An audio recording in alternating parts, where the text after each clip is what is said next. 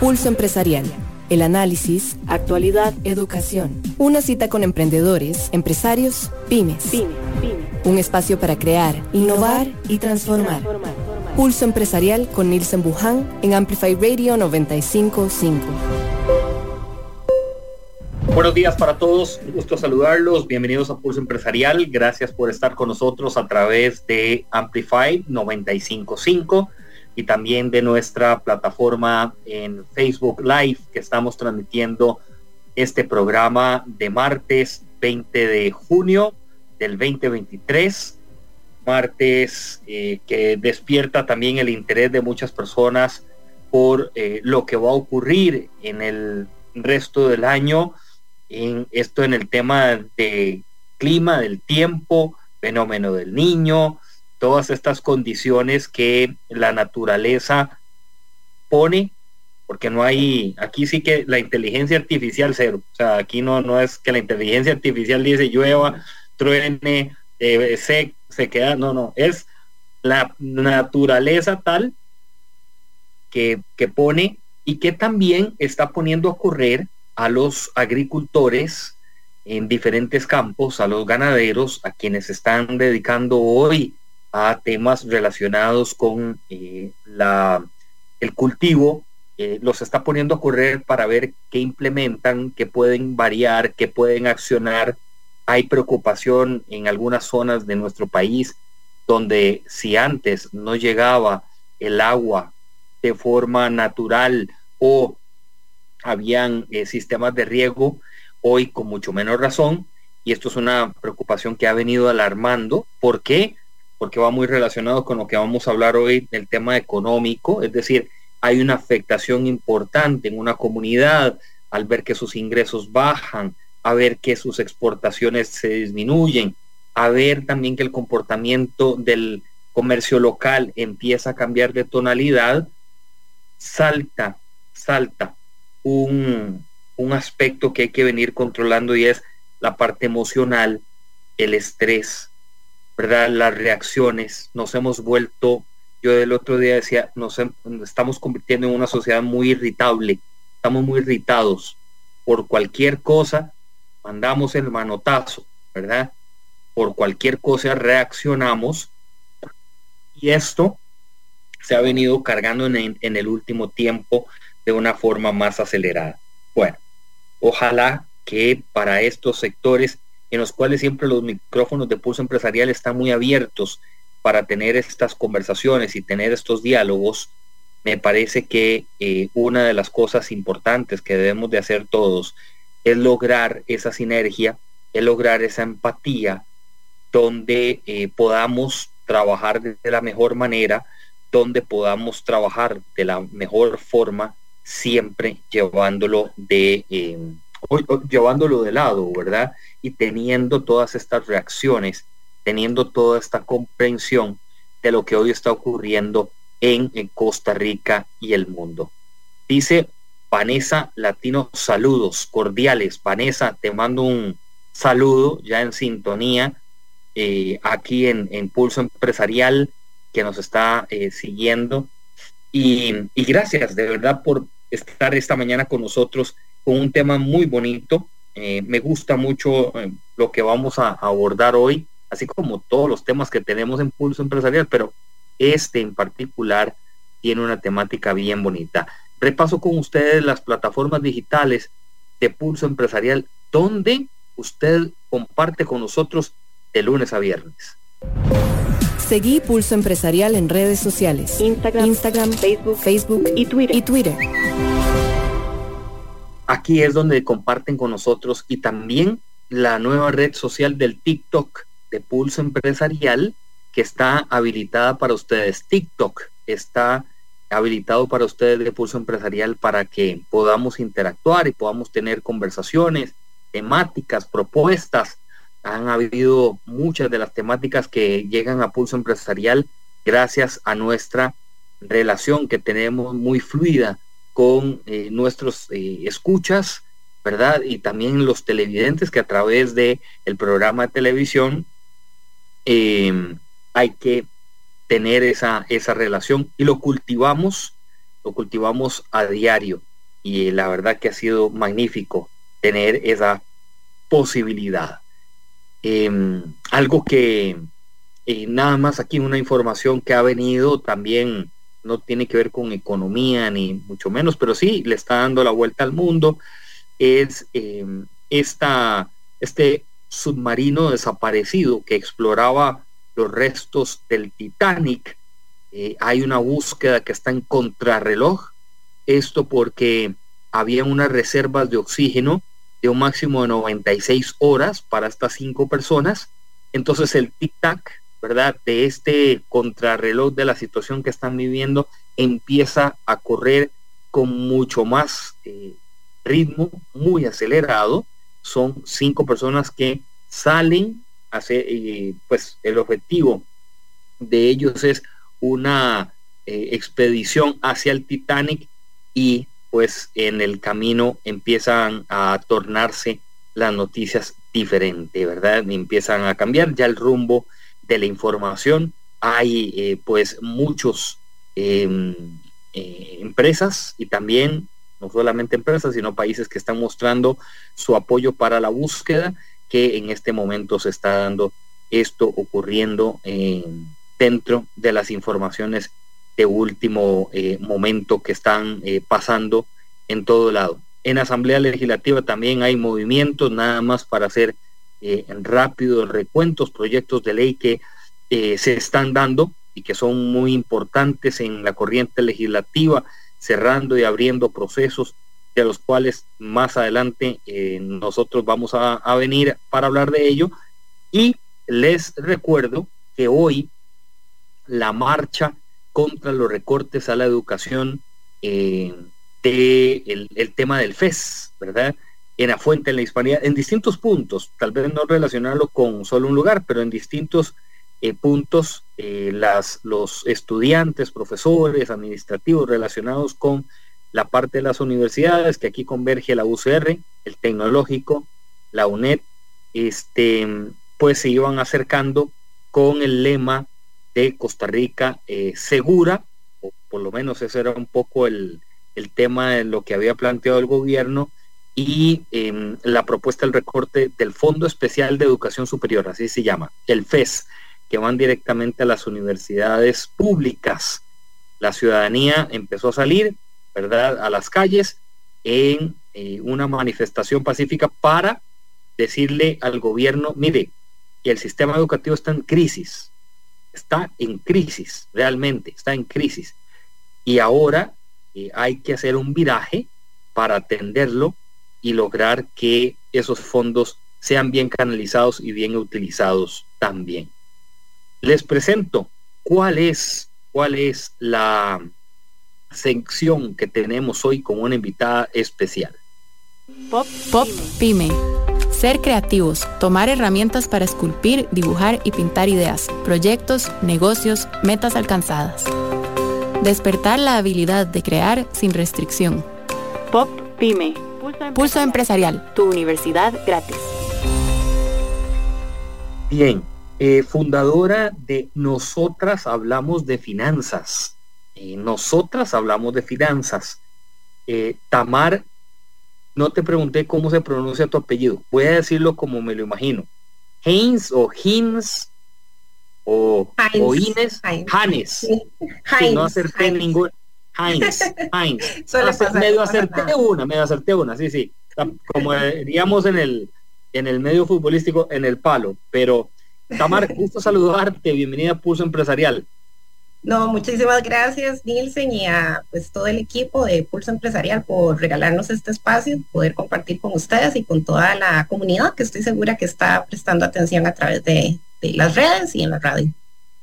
Sí, hay el tema que lo hemos titulado hoy, es relacionado con la psicología y el tema de los precios competitivos a la hora de fijar los precios, pero cómo la psicología juega un papel importante en nuestras finanzas, cómo también la finanza nos empieza a dar ciertos criterios para tomar decisiones y acciones.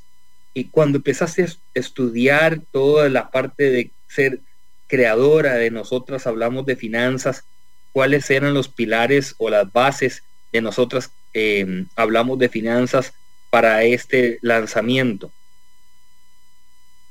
Sí, bueno, yo tengo 8 años trabajando como consultora independiente en temas de apoyo a personas emprendedoras, y hace 3 años decidí abrir un espacio en redes sociales para compartir conocimiento desde esa área, el área financiera, que veo que es una gran oportunidad de mejora para todos los emprendimientos. Entonces, inicialmente comenzó como un blog, por llamarlo de alguna forma, pero poco a poco ha ido evolucionando, y pues ya hoy por hoy prestamos servicios de capacitación y acompañamiento en diversos temas relacionados con estrategia empresarial y muy enfocados en el área financiera. Hay una estadística que siempre comparto, que es de los 8 emprendimientos que fracasan en cuestión de 3 años, lo dice el MEIC, 4 de ellos fracasan por falta de rentabilidad. Entonces estoy convencidísima de que si llevamos más y mejor conocimiento financiero a los emprendimientos, podemos reducir esa estadística. Cuando empezaste a hacer ese trabajo en esto, Tamar, bueno, empezaron a evolucionar temáticas y maneras de tratamiento. La guía, ¿por dónde va? ¿Y cuál es la hoja de ruta que ustedes tienen? Trabajamos mucho el tema de estrategia empresarial. Queremos como unir el tema financiero a los demás temas del negocio. Muchas veces yo creo que imaginamos que finanzas es, ¿verdad?, ese departamento que está al fondo, allá, escondido, donde hay una persona llena de papeles con un Excel ahí abierto diciéndole a todo el mundo, no gasten plata porque no hay más dinero, ¿verdad? Y en realidad es todo lo contrario.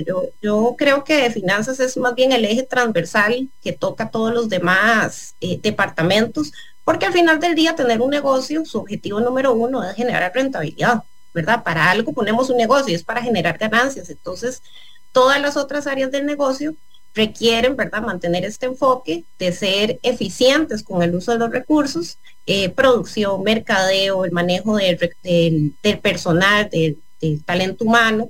Entonces, todo eso al final tiene que ser rentable. Y entonces finanzas nos ayuda mucho a evaluar todas nuestras acciones desde esa perspectiva económica, sin perder, claro, el enfoque social, el enfoque ambiental, que muchas empresas también están apostando por eso, lo cual es muy importante, pero no podemos perder ese enfoque de rentabilidad, porque podemos caer en esta estadística triste que les mencionaba ahora hace unos segundos. Ahora, es ahí donde yo escribí algo que se llama el Excel, usted lo puede cambiar. A veces, Tamar, me parece que los departamentos y las áreas, como decís, que están allá, ¿verdad? Pero también está en el profesional de poner ese Excel un poco más romántico, con más color, variar ese sistema, de jugar con ello, ¿verdad? ¿Te ha parecido que a veces se frena esa creatividad de ese departamento financiero o de economistas? A veces no son ni economistas ni financieros, pero dicen son ingenieros, entonces nadie se mete ahí. Uh-huh. Creo que el mismo emprendedor muchas veces piensa que para poder tener una gestión financiera sana y efectiva dentro de su propio emprendimiento, necesita, ¿verdad?, muchísimo conocimiento y pasar por una maestría y hacer miles de cosas y manejar Excel nivel avanzado como para poder hacer algo apropiado dentro de su propio negocio. Y creo que, y ese es el enfoque de Nosotras Hablamos de Finanzas, creo que con una gestión consciente, desarrollando, ¿verdad?, elementos, incluso habilidades blandas como la disciplina, el análisis crítico, obviamente sumado a temas ya técnicos como hacer un flujo de caja, tener objetivos financieros, todo eso sumado nos ayuda a tener una buena gestión dentro del emprendimiento. Entonces, mucha gente dice, es que yo no soy tan analítica, a mí me cuestan mucho los números. Eso es como de verdad uno de los grandes retos que tiende a tener la gente a la hora de pensar en finanzas, y en realidad no es así, ¿verdad? Si vemos muchos de los, por lo menos desde el enfoque de Nosotros Hablamos de Finanzas, hablamos de trabajar los números desde lo que tenemos, y lo que tenemos es bastante, son herramientas que puede usar una persona emprendedora, que poco a poco las va mejorando en el camino y que nos ayuda a tomar mejores decisiones, que esa es siempre la apuesta de la gestión financiera, tomar decisiones desde un área racional, ¿verdad? Y sumarlo a la parte emocional o intuitiva, que también es totalmente válida en los negocios. Tamar, tomar decisiones en la parte racional, y comparto en un comité gerencial, y a veces esa toma de decisiones quizá no sean tan rápidas o no se den en el momento que uno tal vez se considera. ¿Qué propones a nivel de equipo de trabajo para tomar esas decisiones racional? ¿Cuáles serían tal vez unos elementos importantes que hoy nos podría sugerir?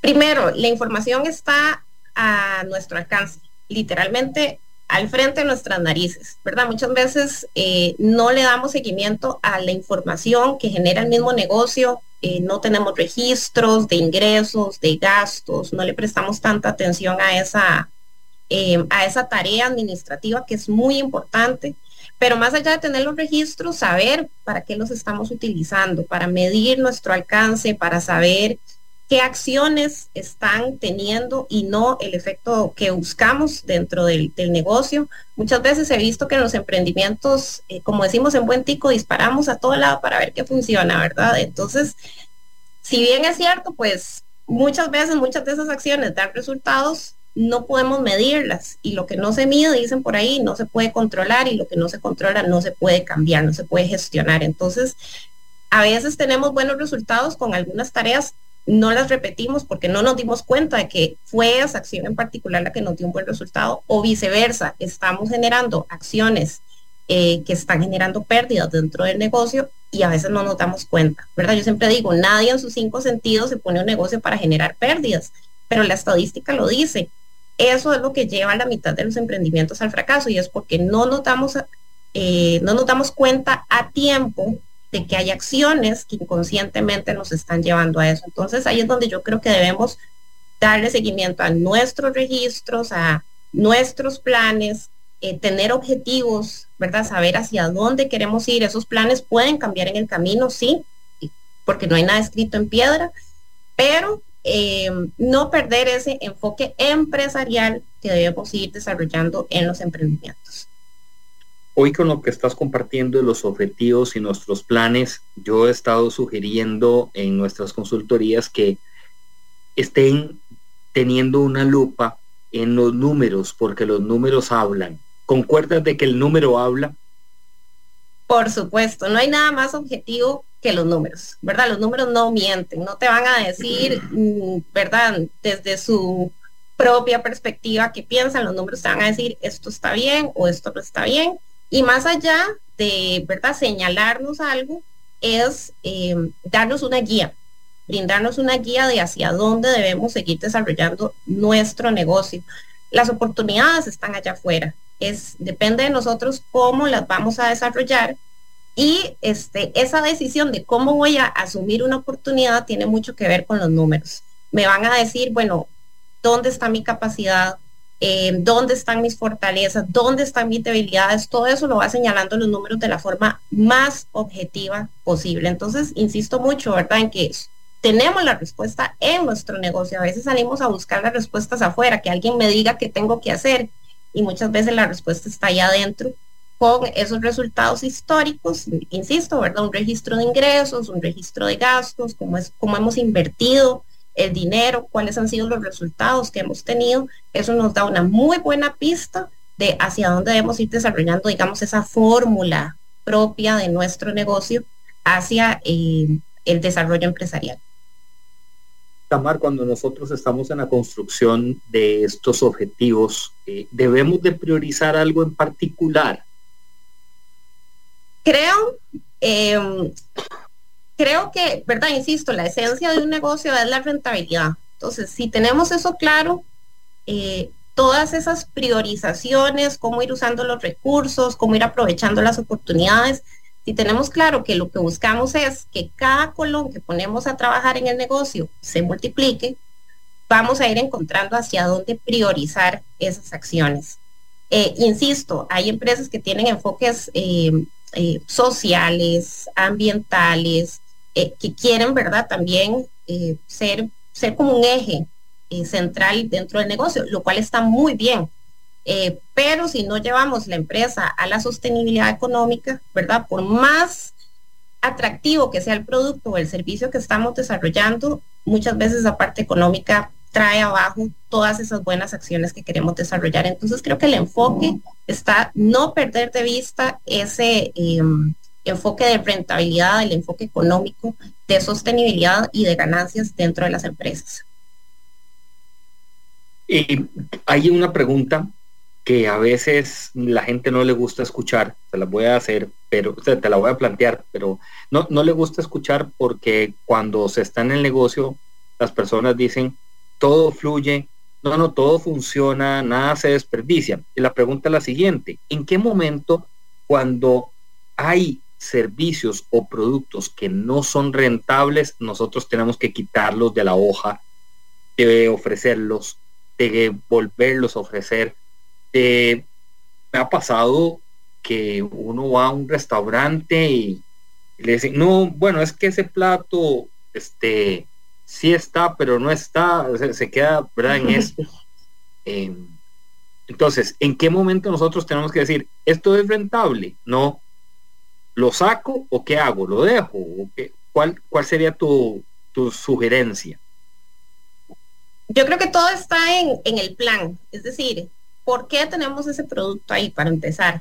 Les pongo un ejemplo, tal vez relativamente conocido, la caja de leche, caja blanca, la de la Dos Pinos, ¿verdad? Ahí haciendo nombres, patrocinio gratuito.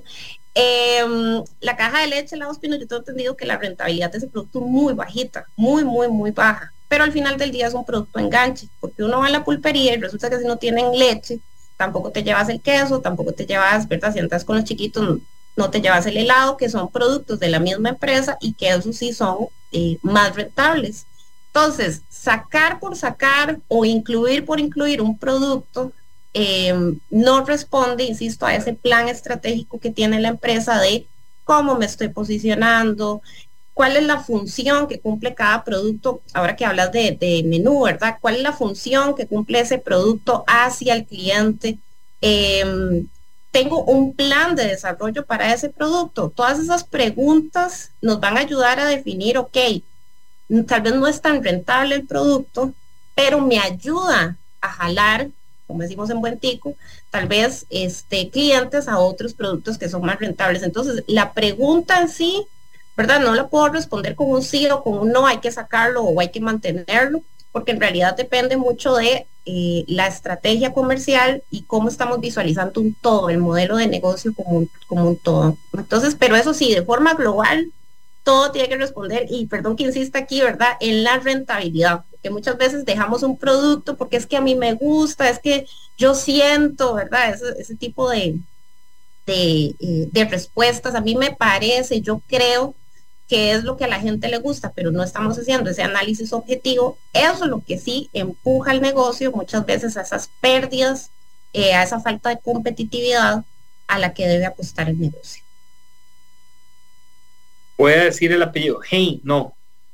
Hines, como Hines. La marca de salsa, sí. Ah, bueno, sí. O sea, Solo que Hines. se escribe diferente, pero sí, la pronunciación es la misma. Ah, bueno, sí. Con la ¿cómo se llama esto? Como la fundación, ¿verdad? Por eso es que sos ahí, te gusta el tema de la economía. Digo, por la relación de los negocios, como la marca salsas, dice. Probablemente. Okay. Tamar, Tamar, hay, dentro de lo que has venido comentándonos, para tomar decisiones hay que tener información a nuestro alcance, los objetivos, los planes, la rentabilidad, que siempre nos va a tirar datos importantes para analizarlos, para considerarlos. Nosotros, los empresarios, andamos buscando multiplicar nuestros ingresos. Para nadie es un secreto, aunque a cierto nivel empresarial ya he escuchado, ya así, gente muy volada,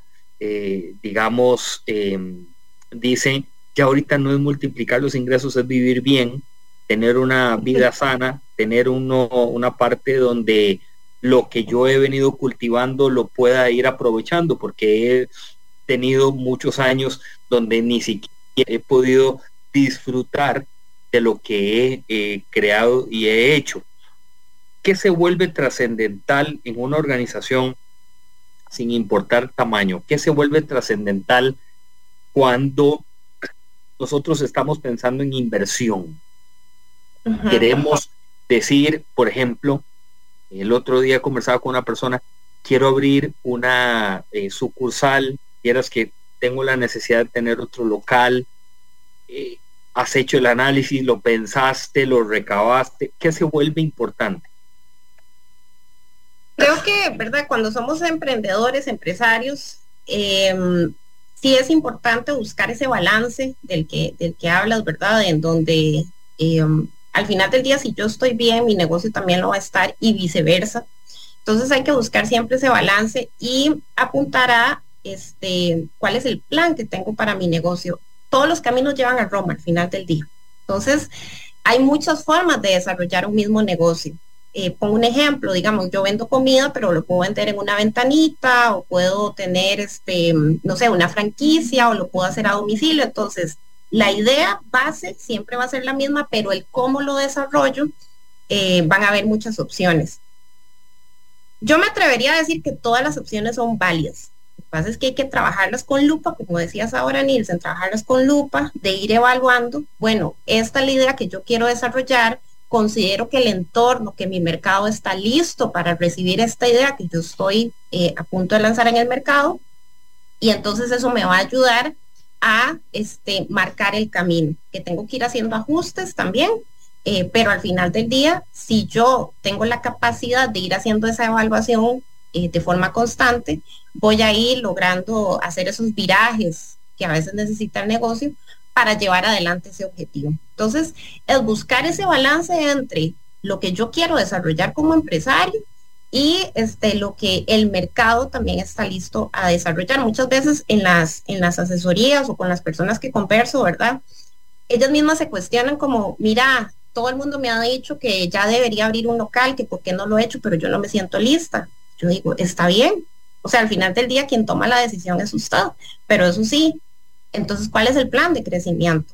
¿Qué espera, verdad, de su negocio? ¿Hacia dónde lo quiere llevar? Porque eso sí es, creo, una responsabilidad de nosotros los empresarios y empresarias, ¿verdad? Estar pensando siempre en ese crecimiento constante, que no es lineal, eso también es importante. A veces no voy a crecer al ritmo que esperaba, a veces voy a crecer incluso más rápido de lo que esperaba. Estoy lista para todos esos escenarios.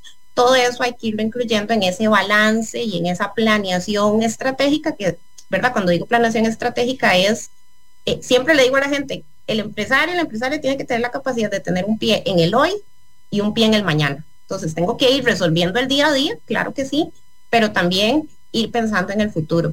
Y eso nos va a ir ayudando entonces a encontrar ese balance que tanto necesitamos.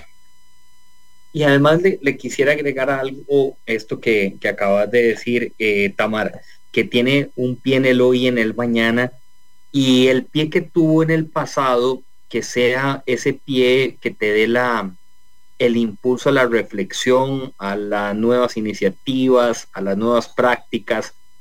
Soy del pensar de que cuando tenés un pasado, ¿verdad?, un poco tormentoso, de que abrí 3 emprendimientos, no pegó ninguno, pero hoy estoy por lanzar otro.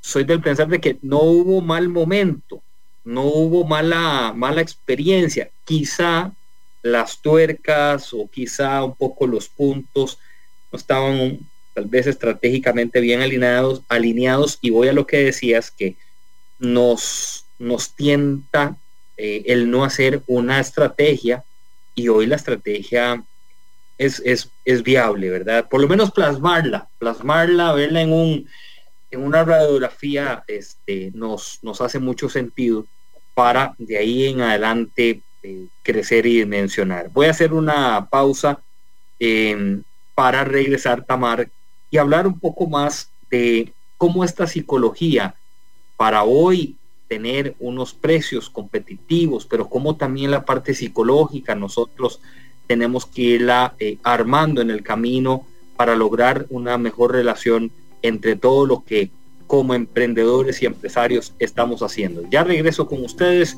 aquí en Amplify Radio 95.5. Una pausa. En instantes regresamos con Pulso Empresarial por Amplify Radio 95.5.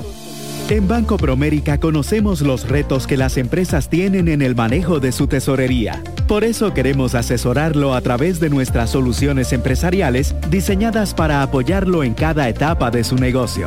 Para mayor información, visítenos en www.promerica.fi.cr y hagamos crecer su emprendimiento juntos. Banco Promérica. Hola, soy Estela Peralta y te invito a disfrutar de Dada, un espacio en el que estaré programando música diferente, experimental, rarezas, lados B, sin olvidarnos de los éxitos alternativos que nos vuelan la cabeza. Así que te espero todos los martes a las 8 p.m. por Amplify Radio. La voz de una generación. Amplify Radio es un espacio que amplifica tu mundo. Todos los temas que te interesan y la música que te mueve están aquí. Amplify Radio 95.5, la voz de una generación. Seguinos en redes sociales, búscanos como Pulso Empresarial o en www.pulsoempresarialcr.com.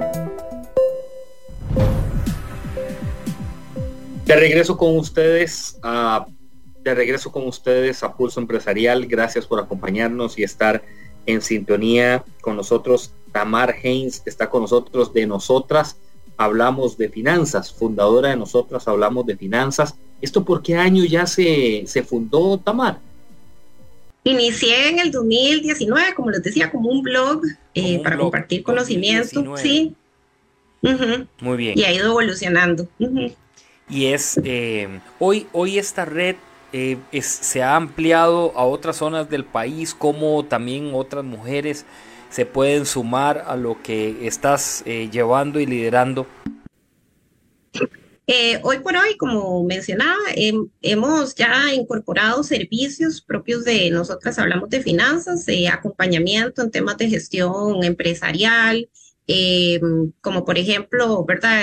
Necesito separar mis finanzas personales de las del negocio, ¿qué puedo hacer? Entonces brindamos ese tipo de acompañamiento. También brindamos servicios de gestión contable, que es, ¿verdad?, la otra hermana de las finanzas, muy necesaria en los emprendimientos. Como organización hemos tenido el gusto de incorporarnos o de estar siempre presentes en otras organizaciones, por ejemplo, Mujeres Empresarias, que es esta agrupación de mujeres que las conozco desde hace 3 años, y pues ahí hemos ido también facilitando de vez en cuando charlas a las mujeres de la agrupación, entonces muy puntuales para ellas. Para aquellas personas que se quieran sumar a estas charlas y estas conversaciones, ¿cuál es el mejor punto de encuentro donde puedan tener relación con ustedes? Particularmente en redes sociales siempre estamos compartiendo información de valor, tips, recomendaciones, y estamos anunciando también nuestras charlas de forma regular. Nos encuentran en Facebook y en Instagram como Nosotras Hablamos de Finanzas, y el grupo de Mujeres Empresarias también es una agrupación donde quiero aprovechar para invitar a mujeres emprendedoras que nos estén escuchando a sumarse a esta agrupación. A veces uno siente que, ¿verdad?, trabaja solita y que necesita acompañamiento, por lo menos alguien que me escuche, que sienta, ¿verdad?, los retos, ¿verdad?, que alguien pueda entender por dónde estoy pasando. Entonces esta agrupación de Mujeres Empresarias también es un buen encuentro. No solo comparto yo conocimiento, todas las compañeras hacemos el esfuerzo de retroalimentarnos con capacitaciones de diversos temas. Voy a abrir la página del tema de la psicología dentro de nuestras finanzas. ¿Qué tan relevante es entenderlo? Que hay una vena o hay una línea que se llama psicología y entra desde las finanzas. Sí, vieras que cuando abordo este tema, la gente, ¿verdad?, cuando hablo de finanzas siempre imagina la parte técnica, ¿verdad?, y lo cual es súper importante. Entonces yo siempre hablo de que el poner el precio de un producto tiene una secuencia, también es un proceso estratégico, es algo que hay que sentarse y meditarlo.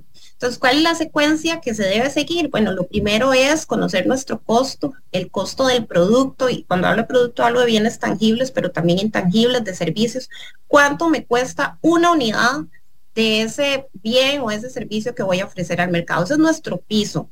Entonces, si por ejemplo a mí dar una charla me cuesta 100 colones, poner números sencillos, porque tengo que trasladarme, porque tengo que pagar una licencia, porque tengo que hacer material, mi tiempo está incluido ahí. Entonces ya yo sé desde dónde estoy partiendo. Pero a partir de ahí, si a mí me cuesta 100 colones, no lo voy a vender a 100 colones, no tendría ciencia. Lo voy a vender a, por poner un ejemplo, 140 colones. Entonces la diferencia entre el precio de venta y el costo es lo que se llama como, se conoce como margen de contribución. ¿Cuánto es el margen ideal? Bueno, depende de muchas variables, depende de mi estructura de costos, mi capacidad de reacción ante el mercado, entre muchas otras cosas. Esa es la parte técnica de poner un precio y eso se analiza mucho desde el área financiera. Y pues hacemos todos los cálculos, incluimos todo el tema de estructura de costos para poder conocer ese piso. Pero luego viene la parte interesante que es, ahora sí, comparar mi precio con el mercado. ¿Qué está pasando allá afuera? Porque yo no estoy en una isla o yo no soy un monopolio donde yo decido y si a la gente le gusta bien y si no también. Entonces, hacemos un benchmarking o una comparación objetiva con la competencia y luego entra esta parte de la psicología de precios, que es, ok, ¿cómo me percibe a mí el mercado? Específicamente mi segmento de mercado, ¿cómo me perciben ellos? ¿Cuál es el valor que yo les estoy dando? Y a partir de eso, yo puedo jugar con una estrategia de precios donde me voy a posicionar. Digamos, si lo vemos en blanco y negro, tenemos dos estrategias globales, que es vendo barato pero apuesto al volumen o vendo caro, y entonces trabajo mucho el tema del valor. Claro, son dos extremos. En medio de estos dos extremos hay un montón de matices, un montón de grises donde yo puedo hacer esa estrategia, pero yo necesito saber dónde me quiero posicionar en esa psicología del consumidor, cómo está tomando las decisiones de compra y qué le estoy solucionando yo a esa persona, porque entre más valiosa sea esa solución, probablemente voy a poder poner un precio más alto o menos bajo, ¿verdad? Viceversa, si esa necesidad a la que estoy llegándole al consumidor, pues es una necesidad relativamente básica, sencilla, por ponerlo en palabras, ¿verdad? Más estándar. Hoy estamos en medio de una fuerte competencia por la tecnología que nos está acelerando los procesos en las empresas y donde tenemos que tomar decisiones más rápido, donde hay que ejecutar de una forma, creo yo, como decías ahora, racional, pero consciente, orientado. Y la estrategia que hablo en algunos de mis talleres es, ¿cuál es su nicho de mercado? ¿A quién le va a vender usted? ¿A dónde es que está su target? Recientemente en uno de estos talleres le preguntaba a unos empresarios, muy bonito todo, pero ¿cuál es su nicho de mercado? Porque hoy me estás diciendo, la estrategia de precios tiene dos vías, una ruta que es barato y volumen, y la otra vía es caro y valor. Si yo conozco, creo, Tamar, mi nicho de mercado, yo puedo o bien irme por alguna de esas dos rutas o fusionarlas en un momento determinado. Lo que ocurre en algunos casos es que ni fusionando una ni la otra, porque no sabemos quién es mi cliente. Entonces no tenemos una idea. Así es, y ahí es donde, ¿verdad? Decía ahora un inicio, ¿verdad? Que creemos que finanzas es ese departamento que está allá al fondo metido, donde no interactúa con el resto de la empresa, y todo lo contrario, aquí es donde entonces empezamos a entender, bueno, quién es mi nicho de mercado, empezamos a interactuar más con temas de estrategia de marketing, a quién le estoy vendiendo. Entiendo quién es mi nicho de mercado, como bien apuntás, no le puedo vender a todo el mundo, aunque quisiera, no, ningún producto está hecho para satisfacer la necesidad de todo el mundo. Entonces, si yo no entiendo eso, difícilmente voy a poder aplicar este tema de la psicología, porque cada persona o cada nicho tiene necesidades muy particulares. Voy a poner un ejemplo que hace unos días estuve compartiendo en redes sociales también, por ejemplo, el café, ¿verdad? El café si bien es cierto, al final del día lo que hace es el shot de energía en la mañana, por decirlo de alguna forma, lo que hace su necesidad esencial es llenarnos la pancita, ¿verdad? Tengo hambre, me tomo un café, lo acompaño con algo, todo bien. Pero yo puedo ir subiendo en esa escala de necesidades hasta el punto en el que incluso puedo pensar en una taza de café, de la taza de la excelencia, porque, no sé, yo considero que me merezco, ¿verdad? Tomar ese tipo de café por X y Y razones. Entonces, ese me merezco apunta ya a necesidades más de autorrealización y por ese tipo de deseos o de necesidades, las personas estamos dispuestas a pagar más, ¿verdad? Mucho eso también aplica mucho para los productos con marcas posicionadas. Muchas veces pagamos más por una marca, sí, por la parte tal vez el componente del producto que tiene X y Y beneficios, pero muy en el fondo pagamos porque la marca es la marca, porque me gusta, porque siento que tiene algo que me representa, porque siento que apunta a la autorrealización, porque siento que hace más que el beneficio básico, ¿verdad? No sé, un ejemplo, la ropa, ¿verdad? Técnicamente lo que buscamos con la ropa es cubrirnos de las inclemencias, pero vestimos muy diferente de acuerdo a la ocasión porque yo en mi necesidad considero que para esta ocasión esta vestimenta es más apropiada que cualquier otra que tengo en mi armario. Entonces estoy dispuesta a pagar más por un vestido de graduación, por mi boda, por, ¿verdad? Cualquier evento especial, porque considero que eso apunta a la autorrealización. Entonces, si yo entiendo eso como empresaria, yo voy a poder desarrollar una estrategia de comunicación en donde yo le esté recordando constantemente a la persona, hey, recuerda que mi marca está ahí para esa necesidad especial, esa necesidad de autorrealización que tenés, yo soy la marca que va a estar ahí con vos y puedo apuntar a precios más altos que la competencia, más altos que el promedio, porque estoy apuntando a ese tipo de necesidades. Creemos que la gente toma decisiones de compra por lo que tiene en el bolsillo y muchas veces no es así. El 80% de las decisiones de compra, no lo digo yo, lo dicen muchísimos estudios, están basadas en las emociones.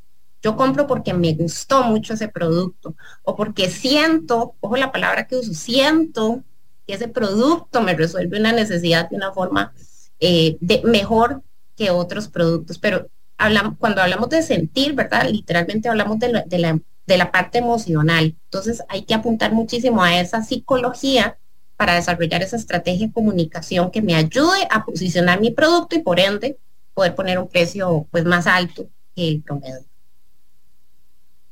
Tamar Hines está con nosotros. Nosotras Hablamos de Finanzas. Ella es la fundadora de ya este grupo que ha crecido, esta empresa que ha crecido, además expositora y también con amplio conocimiento en la parte financiera. Tamar, el otro día me decían, te voy a hacer la pregunta, ¿usted sabe cuál es uno de los bienes que compramos, pero una vez que lo compramos ya estamos pensando en venderlo? ¿Cuál será? Suena trivia esto. Suena trivia, ¿verdad? Sí, suena trivia. El carro. Compramos un carro y tal vez algunas personas ya están de pronto, mira, me gustó el otro, de no, vendámoslo, estamos en eso. Y se me vino un poco la trivia a lo que estás planteando, ¿verdad? Del conocimiento, pero además de la psicología emocional, la otra, esa psicología de impulso, ¿verdad? La presión, creo a veces, Tamar, que nos vamos por la corriente de lo que la gente está haciendo o de lo que mi vecino o mis vecinos o mi familia o un amigo o mi esposa, mi esposo, en fin, o sea, mi pareja está moviéndome, entonces me veo tentado, presionado, lo hago y después a los días digo, ¿qué hice? Santísimo, o sea, ¿qué es este gasto? ¿Qué es esta cosa que no está funcionando, no está dando resultados? No era lo que yo creía, me embarqué, me metí en este ritmo que no era. Quiero preguntarte si a nivel psicológico nos podría sugerir o recomendar algunos ejercicios como de pausa. Tal vez estamos con el Excel desbordado y debemos de tomar alguna decisión, o nos han dicho, el otro día escuchaba a una persona que decía, yo tengo que invertir en eso, o sea, como de lugar, tengo que sacar en eso, y yo le decía, pero es necesario, o sea, fuera de broma lo ocupás, es algo útil, o sea, decir, mira, es que hace mucho tiempo, pero puedes hacerlo, y todo era como la testarudez, ¿verdad? El modo bombillo, que a veces yo digo, por hacerlo. Entonces, no sé si de pronto nos puedes sugerir y recomendar algunas vías en que podamos desahogar esa parte. Sí, cuando hablamos de estrategia de precios y esta parte psicológica, lo primero que tengo que preguntarme es dónde me quiero posicionar. Como les decía, hay dos extremos donde apuesto a vender barato pero volumen, y el otro extremo, vendo caro pero apuesto al valor. E insisto, son dos extremos, pero en medio de esto hay muchos matices. Entonces, lo primero que tengo que hacer es decidir dónde me quiero posicionar yo como empresa, porque en realidad soy yo la que voy a construir sobre esa decisión una imagen al mercado donde poco a poco voy a llegar a posicionarme como, ahora que hablas de Carlos Nielsen, dónde va a estar mi marca en comparación con los demás. Entonces, cuando pensamos en marcas de lujo, no es casualidad que estén ahí vendiendo como marca de lujo. Ellos han trabajado en una estrategia de comunicación durante muchísimos años, de forma consciente. Ellos decidieron, yo me quiero posicionar ahí, entonces voy a invertir. Ahora que hablas de inversión, ¿por qué estoy invirtiendo en publicidad? Justamente porque estoy apostando a ese posicionamiento. Por otro lado, si mi decisión es vender barato, pero apostar al volumen, que también es totalmente válido, ¿cuántas empresas tienen ese modelo de negocio y son súper exitosas?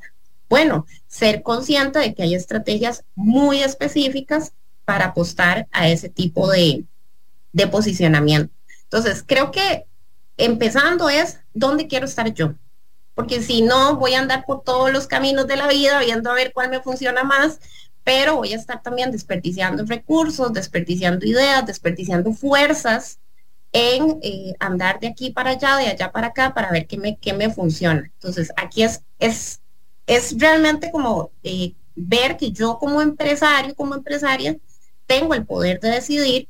Y eso sí, una vez que decido, entonces trazar un plan donde hay que invertir, hay que ser pacientes. Ojalá esto funcionara de la noche a la mañana, pero el tema de la psicología pues lleva su rato. Entonces, ¿qué voy a hacer en ese camino de llegar a ese posicionamiento al que quiero llegar? Entonces, ahora que hablábamos, ¿verdad?, del pie en el pasado, en el presente y en el futuro, es combinar esas tres perspectivas, esos tres escenarios, de dónde vengo, dónde estoy ahora y hacia dónde quiero ir. Y eso genera, le ayuda mucho a la persona a entender, bueno, cómo voy a usar los recursos. No es que las cosas se van a poner más sencillas, pero me da un panorama más claro de cómo trabajar, y eso genera mucha tranquilidad, mucho balance, ¿verdad? Que era lo que hablábamos también en la primera sección del programa.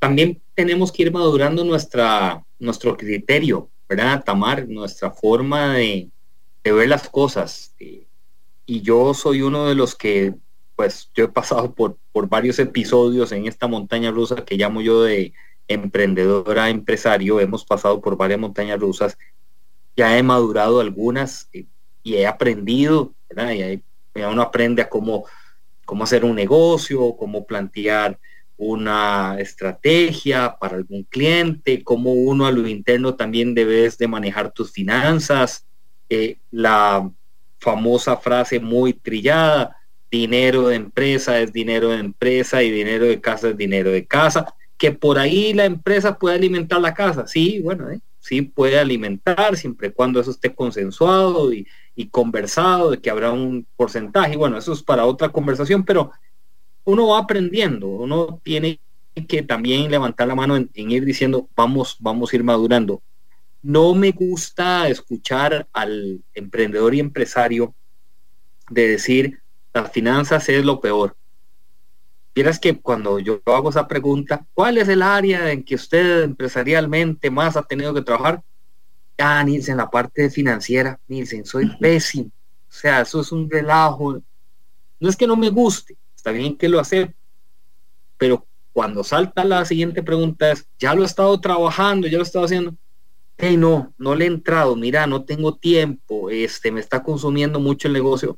Ojo por ahí, porque el número habla, te indica, te da pautas y debemos de reaccionar rápidamente. No lo digo yo, creo que los expertos y Tamar me va a secundar con esto, ¿verdad? Pero es así, me parece.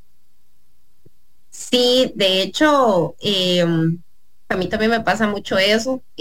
Una de las decisiones de por qué quise especializarme en gestión financiera para micro y pequeños negocios anda por ahí, ¿verdad? Veo que hay mucha oportunidad para llevarle más conocimiento a las micro y pequeñas empresas, porque usualmente sí, nos da miedo. Desde la escuela me costaba mucho matemáticas, he tenido una mala relación con el dinero, a veces, ¿verdad? Incluso conozco personas que miran, en algún momento tomé un préstamo personal, no me fue muy bien, entonces en general finanzas no es mi área. Y además existe como esta percepción de que hay que ser demasiado carga con un montón de herramientas y tener un montón de conocimiento para poder hacer algo. Mucha gente me dice, no, yo lo dejo para después y cuando crezca el negocio contrato a alguien. La contrato usted, Tamar, me dicen, ¿verdad? Entonces, creemos que vamos a llegar a un punto donde ahora sí va a ser importante tener esta parte de la gestión financiera desarrollada. Yo siempre le digo a la gente, ¿usted se imagina una de estas transnacionales en un departamento financiero? Me dicen, no, jamás. Digo yo, entonces, porque usted sí se imagina su propio negocio sin una gestión financiera, ¿verdad? No, la diferencia no es el tamaño, ¿verdad? Del negocio. Al final del día, un negocio es, independientemente del tamaño o el tiempo que tenga en el mercado, es esa capacidad de poder solucionarle al mercado una necesidad a través del producto o del servicio que estoy comercializando, ¿verdad? Aquí no hablamos ni de pequeñas ni de grandes. Entonces, así como una gran transnacional tiene su buen departamento financiero para tomar estas decisiones desde la objetividad, bueno, las micro y pequeñas empresas también deberían, ahí es donde yo digo también hay que creérsela. Si usted es un negocio, si usted es un empresario, bueno, asuma también esa responsabilidad o ese reto de poder gestionar sus finanzas de una forma eficiente, que le ayude a trabajar. A veces, siempre le digo a la gente, no es trabajar más duro, a veces es aprender a trabajar de forma más inteligente. Y esa es la parte objetiva que nos da las finanzas. Trabajar más, a veces no nos va a dar más resultados, pero sí ser conscientes de cómo estamos usando los recursos, eso sí nos puede dar mejores resultados. La eficiencia. En pandemia, si hay algo que aprendí con varios gerentes, varios dueños de empresa, es, Nielsen, aprendimos en la empresa a hacer procesos eficientes. Procesos eficientes significa, no es tener 40 personas empacando, sino es ver la ruta de ese empaque, cómo la podemos hacer más eficiente, ¿verdad? O sea, lograr ser eficiente, eficaz, operativamente. Y creo que también uno de los retos, Tamar, que tenemos como empresarios, que a lo que nos dedicamos, digamos, en lo propio, cuando estamos con un servicio, trabajamos con un producto, es en esa cadena, ¿qué le podemos agregar de tecnología? ¿Qué le podemos agregar de algún, no sé, una aplicación, una plataforma que a nivel de tecnología logre darnos un espacio nosotros como empresarios para tener una óptica por fuera que siga operando de manera eficiente? Entonces yo creo que eso es una de las grandes retos que hoy también asumimos. Tamar Hines, Nosotras Hablamos de Finanzas, para que los busquen en redes sociales. Nosotras Hablamos de Finanzas. Sé que no va a ser la última intervención tuya y participación en nuestro programa de Pulso Empresarial. Sos más que bienvenida y bueno, muchísimas gracias. No, gracias a vos, Nielsen, y a todo el equipo de Pulso Empresarial. Lo decía antes de que saliéramos al aire, estos espacios valen oro y realmente agradezco muchísimo el que nos regalen la oportunidad de poder compartir más y mejor conocimiento financiero para el emprendimiento y la empresariedad. Gracias también a ustedes por compartir con nosotros a través de nuestras plataformas digitales de Pulso Empresarial. Estamos siempre muy abiertos, gustosos de compartir con cada uno. Mañana nos encontramos a las 11 en punto, aquí en Amplify Radio, la voz de una generación. Un saludo cordial a todos los que están en carretera.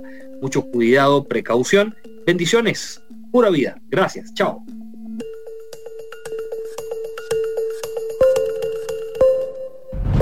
Historia diaria de experiencia, sueños, de esfuerzos, apoyos y obstáculos. Pulso Empresarial con Nilsen Buján, de lunes a viernes a las 11 de la mañana, en Amplify Radio 95.5.